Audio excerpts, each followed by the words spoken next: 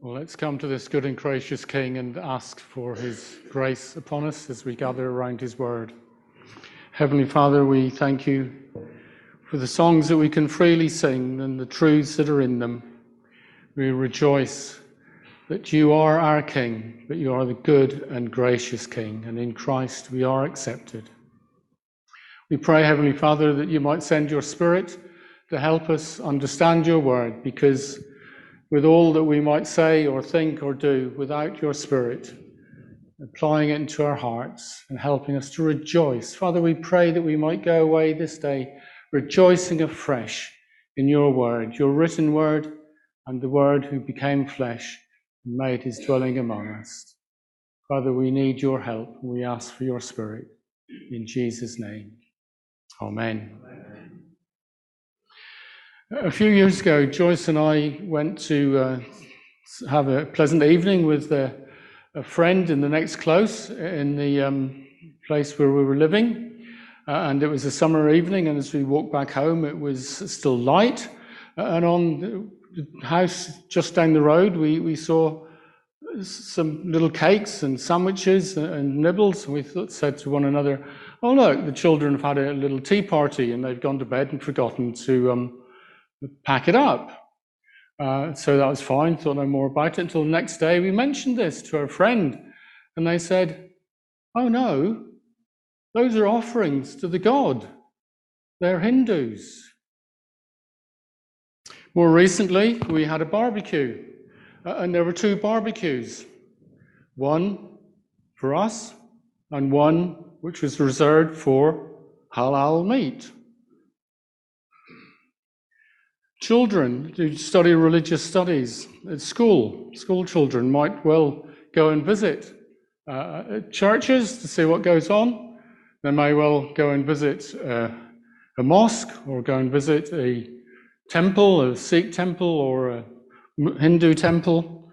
And at the end of a visit to the temple, they might be offered something to eat, a little cake, a little nice little treat. We have a little treat, don't we? But for them, it's something that has been previously offered to the god and is available for visitors to eat as they take away. So the situation in Corinth may not be quite as remote as we think. I don't know what you thought when you first heard. So about food offered to idols. That's relevant, isn't it? Well, it might be more relevant than we realise. The question in chapter 8 is beginning to address is, are believers free to eat food offered to idols, or aren't we? And being Corinth, of course, there were lots of different debates about what was right and what wasn't. Before we look at that, this relevance, again, just develop it a bit more. It might be more obvious in Leicester, where those things happened, than it is in Cornwall. But look at it from another viewpoint. Visitors to Scaria. We enjoy the food God has given and the blessings of fellowship. A visitor from a different background may put a lot more spiritual weight on the opportunity to have a little cake afterwards. For them, it might be indicative of that has been offered to our God. So we need to be sensitive. What are we going to do when God in his grace rescues people from different backgrounds and they come in and into the fellowship and they don't have the same understanding of the freedom that we have in Christ Jesus? Because at this barbecue I mentioned, it was our great niece's first birthday party, and the Muslims wouldn't even eat a birthday cake because it might not have been halal. So we need to be sensitive to our visitors who come in. How are we going to act when God in his grace rescues people from darkness? Come to that. How do we act now? Can I switch this on? How do we act now when we towards a brother or sister who struggles or we don't? Maybe it's food, maybe it's drink. Maybe it's in the music that we listen to, or the films, or the TV that we watch. Some people might struggle with what you think is okay. Maybe it's what's permissible to do on a Sunday afternoon. Maybe it's in what buildings should be visited. Are we going to let our sense of freedom ride roughshod over their sensitive consciences? Thank you, W, for that reading. Therefore, if what I eat causes my brother or sister to fall into sin, I will never eat meat again, so that I will not cause them to fall. I think the message that Paul's giving us overall is rejoice in the freedom that you have in Christ Jesus, but use your freedom for the good of others. So in this short chapter, Paul is laying down some big principles which he develops in chapter 9. He goes on to talk about my rights as an apostle, and this is all part of his answering the question, because in chapter 10, he then goes on to warn them about how they live, and at the end of chapter 10, he comes to specific questions. This is what to do if you come across meat in the marketplace. This is what to do if you're invited to a friend for a meal and they offer you meat, and they say, this meat has been offered to idols. So he's taking those next chapters to answer the question. And in chapter 8, he's setting the foundational principles by which actually all Christian living, all Christian relationships should be understood, of which food offered to idols is just one example. So let's turn to the passage, chapter 8, Paul's introduction. Now, about food offered to idols, as W pointed out, they were quoting, we all possess knowledge, but knowledge puffs up while love builds up. Those who think they know something do not yet know as they ought to know, but whoever loves God is known by God. The Corinthians were big on my rights. They'd got hold of a wonderful truth that we have freedom in Christ Jesus.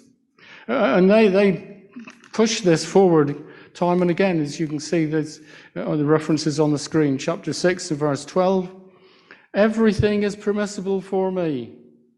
But Paul says, not everything is beneficial. Everything is permissible for me, but I will not be mastered by anything. And then actually in answering this question in chapter 10, verse 23, it is, everything is permissible, but not everything is beneficial. Everything is permissible, but not everything is constructive. Nobody should seek his own good, but the good of others. So yes, the Corinthians got hold of a wonderful truth. We are free in Christ Jesus, and we are liberated from bondage to rules and regulations. They knew it, they didn't really understand it. They wanted to express their freedom without considering other people. So Paul's big point in these first few verses are, you know you have freedom, do you?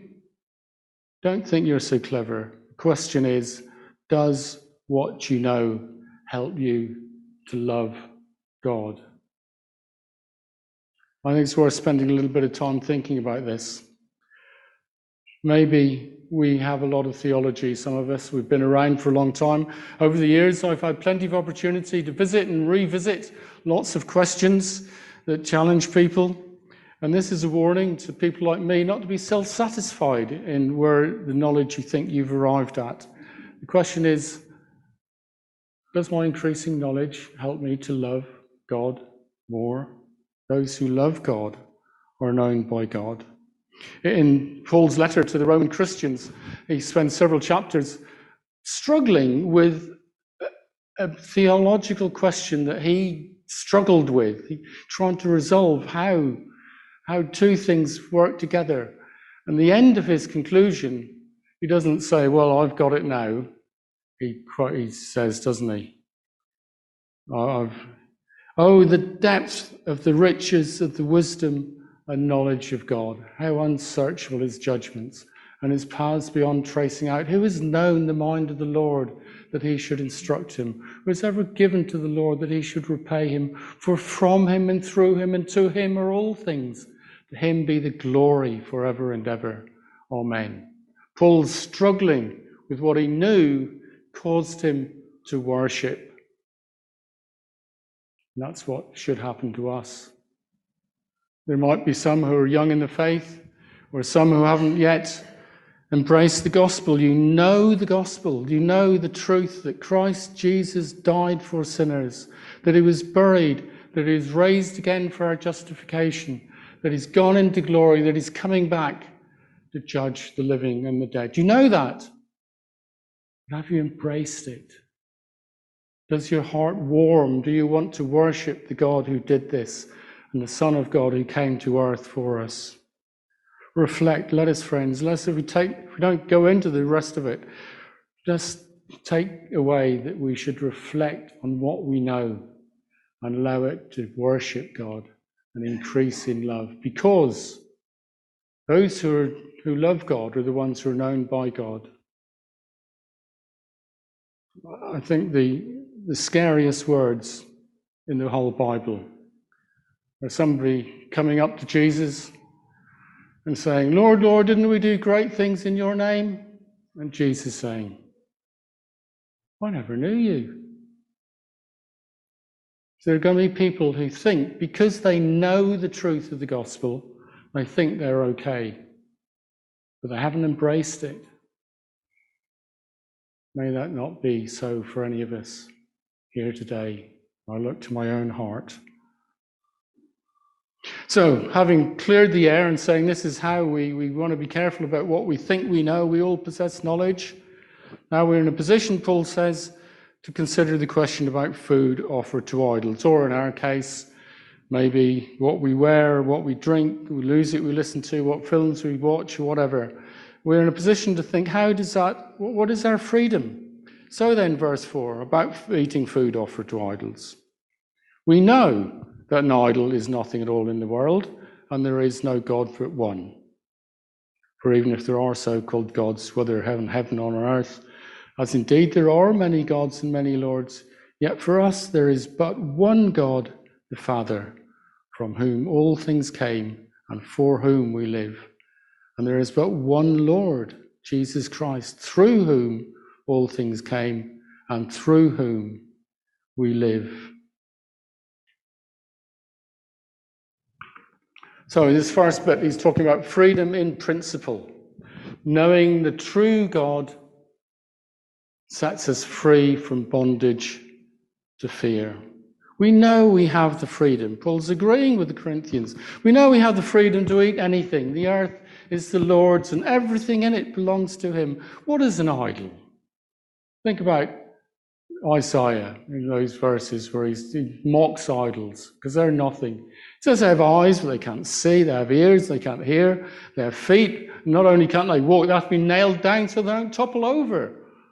What do you put any weight on an idol, Isaiah says? He mocks them. And so, yes, they have no power to change the food. Just because you put it in front of a bit of stone, it's not going to change food. You're no better if you eat. Don't eat. Don't be afraid of unknown powers, of rules, of what you're allowed to do or not allowed to do. All things come from the Father. Isn't that a liberating thought? All things come from God, and we live to him. We live to him alone. So we're no longer bound. And that's a wonderful and glorious truth that we can rejoice in. So the lesson is, can we do something? Can we enjoy whatever it is? Can we do it with thanksgiving and a clear conscience? Because if we can, we're free to enjoy it. Because the earth is the Lord's, and if we can enjoy what we do and what we eat to the glory of God, then it brings him honor. So the Corinthians, yes, you have the freedom in principle to eat food previously offered to idols, because the food is just what the food is. But not everybody gets this. Verse 7. But not everyone possesses this knowledge. Some people are still so accustomed to idols that when they eat sacrificial food, they think of it as having been offered to a god. And since their conscience is weak, it is defiled. What do we do when our freedom, our true freedom, our genuine freedom that we can rejoice in, Paul wrote a whole letter to the Galatians and sums it up in saying, it is for freedom that Christ has set us free. Stand firm then. Don't be bound again in the bondage of rules and regulations. It's for freedom that Christ has set us free. So it's a great truth that we can rejoice in. But Paul says, what do you do when your freedom that you can enjoy clashes with somebody else's conscience? Whether you eat or you don't eat, it doesn't matter. Food doesn't bring us near to God. We're no worse if we do eat, verse 8, no better if we do.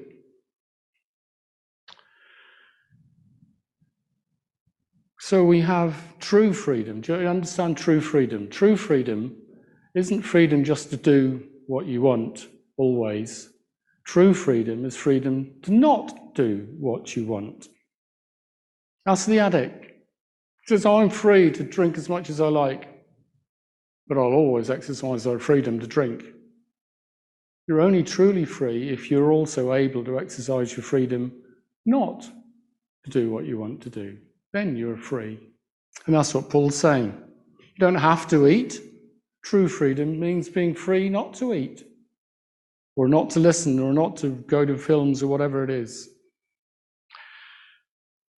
So he says, be careful, however, that in the exercise of your rights, your freedoms, your liberties, does not become a stumbling block to the weak. For if someone with a weak conscience sees you with all your knowledge eating in an idol's temple, won't that person be emboldened to eat what is sacrificed to idols?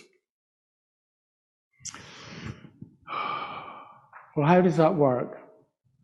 Because Paul, we've just mentioned Galatians, Paul spent the whole of the letter explaining to people that they shouldn't be under legalistic bondage. And here he's saying if someone doesn't want to do it, you should give in to them. Is that the same as giving in to legalism? I'd like to try and clarify the difference, why it's different, with a little illustration. I enjoy going for a belly board, as many of you know, but I'm very much a fair weather man. I go in the summer when the sun's shining, and quite often I'll stop in the midst of a couple of good runs, and I'll stop and I'll lift my heart to the Lord, and I'll say, Lord, thank you for the wonderful privilege of being able to enjoy this, being able to enjoy your creation and the ability to do it. I hope we do that when we enjoy God's good gifts. Just stop and give him thanks. So, believe it or not, you can go belly boarding to the glory of God.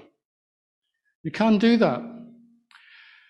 But backtrack a bit for when I was very little. We were in a church which was quite restrictive and had lots of rules and regulations.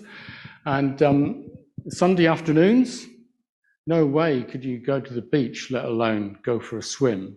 It was okay to walk along the cliff top, and you could look down at people on the beach, but you couldn't go on the beach yourself. Now, if I wasn't a teenager at that stage, if I'd been a teenager at that stage and gone for a swim on a Sunday afternoon, the elders would have had words with me. Is that the same as Paul's saying here? No, that's legalism. There's no way those elders would have looked at me and thought, well, Tim's going for a swim, and I don't think I should, but I will. They were imposing their rules and do's and don'ts, what is allowed. You can walk on the cliff top, you can't walk along the bottom of the cliff because that's on the beach. That's legalism.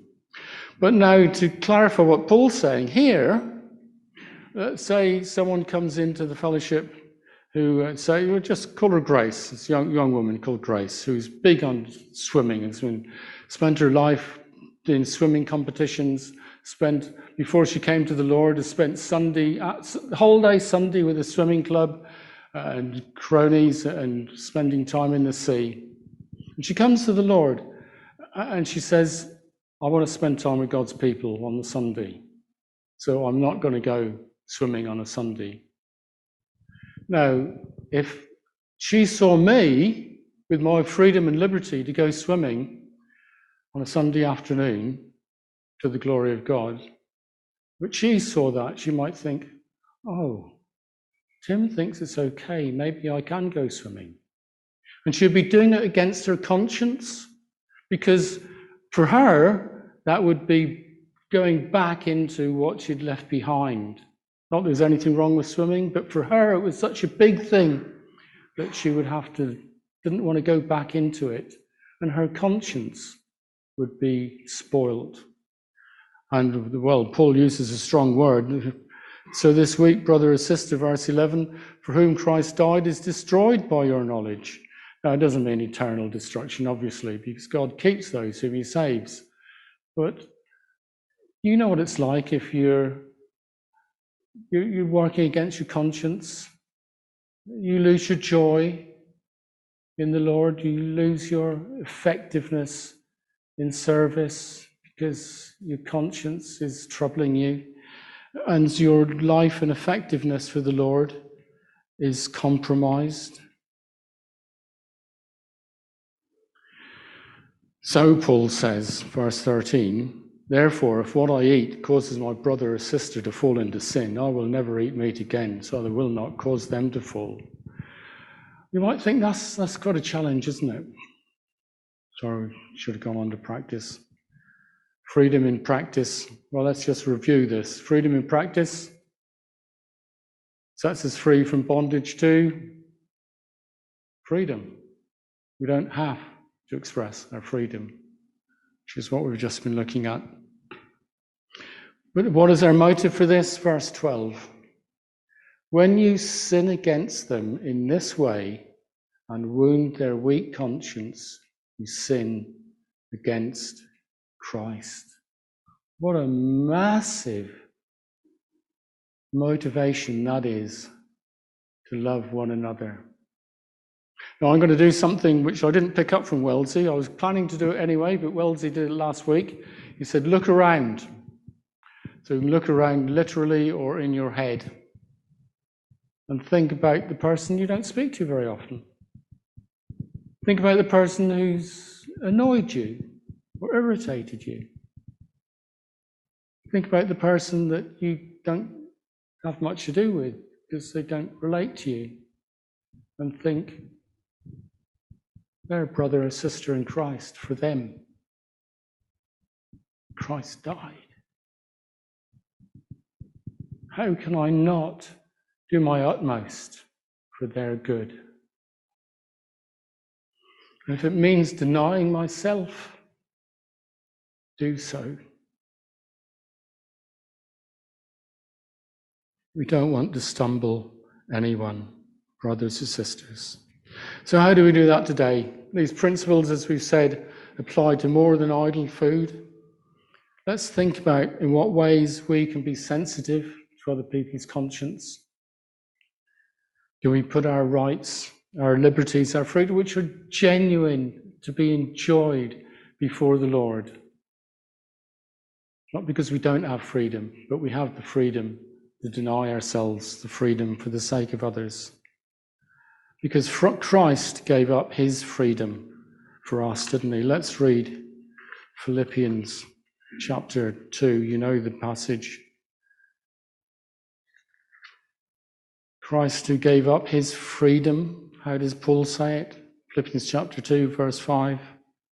Your attitude should be the same as that of Christ Jesus, who being in very nature God did not consider equality with God something to be grasped or held on to.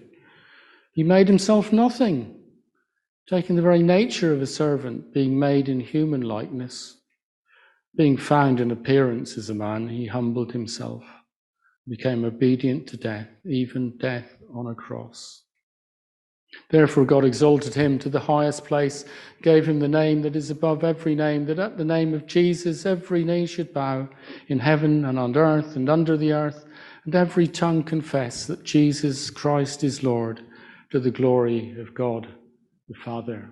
We have such a wonderful example, one who gave up his freedoms that we might have freedom, that we might, who gave up his life that we might have life. Friends, this word of God speaks to each one of us.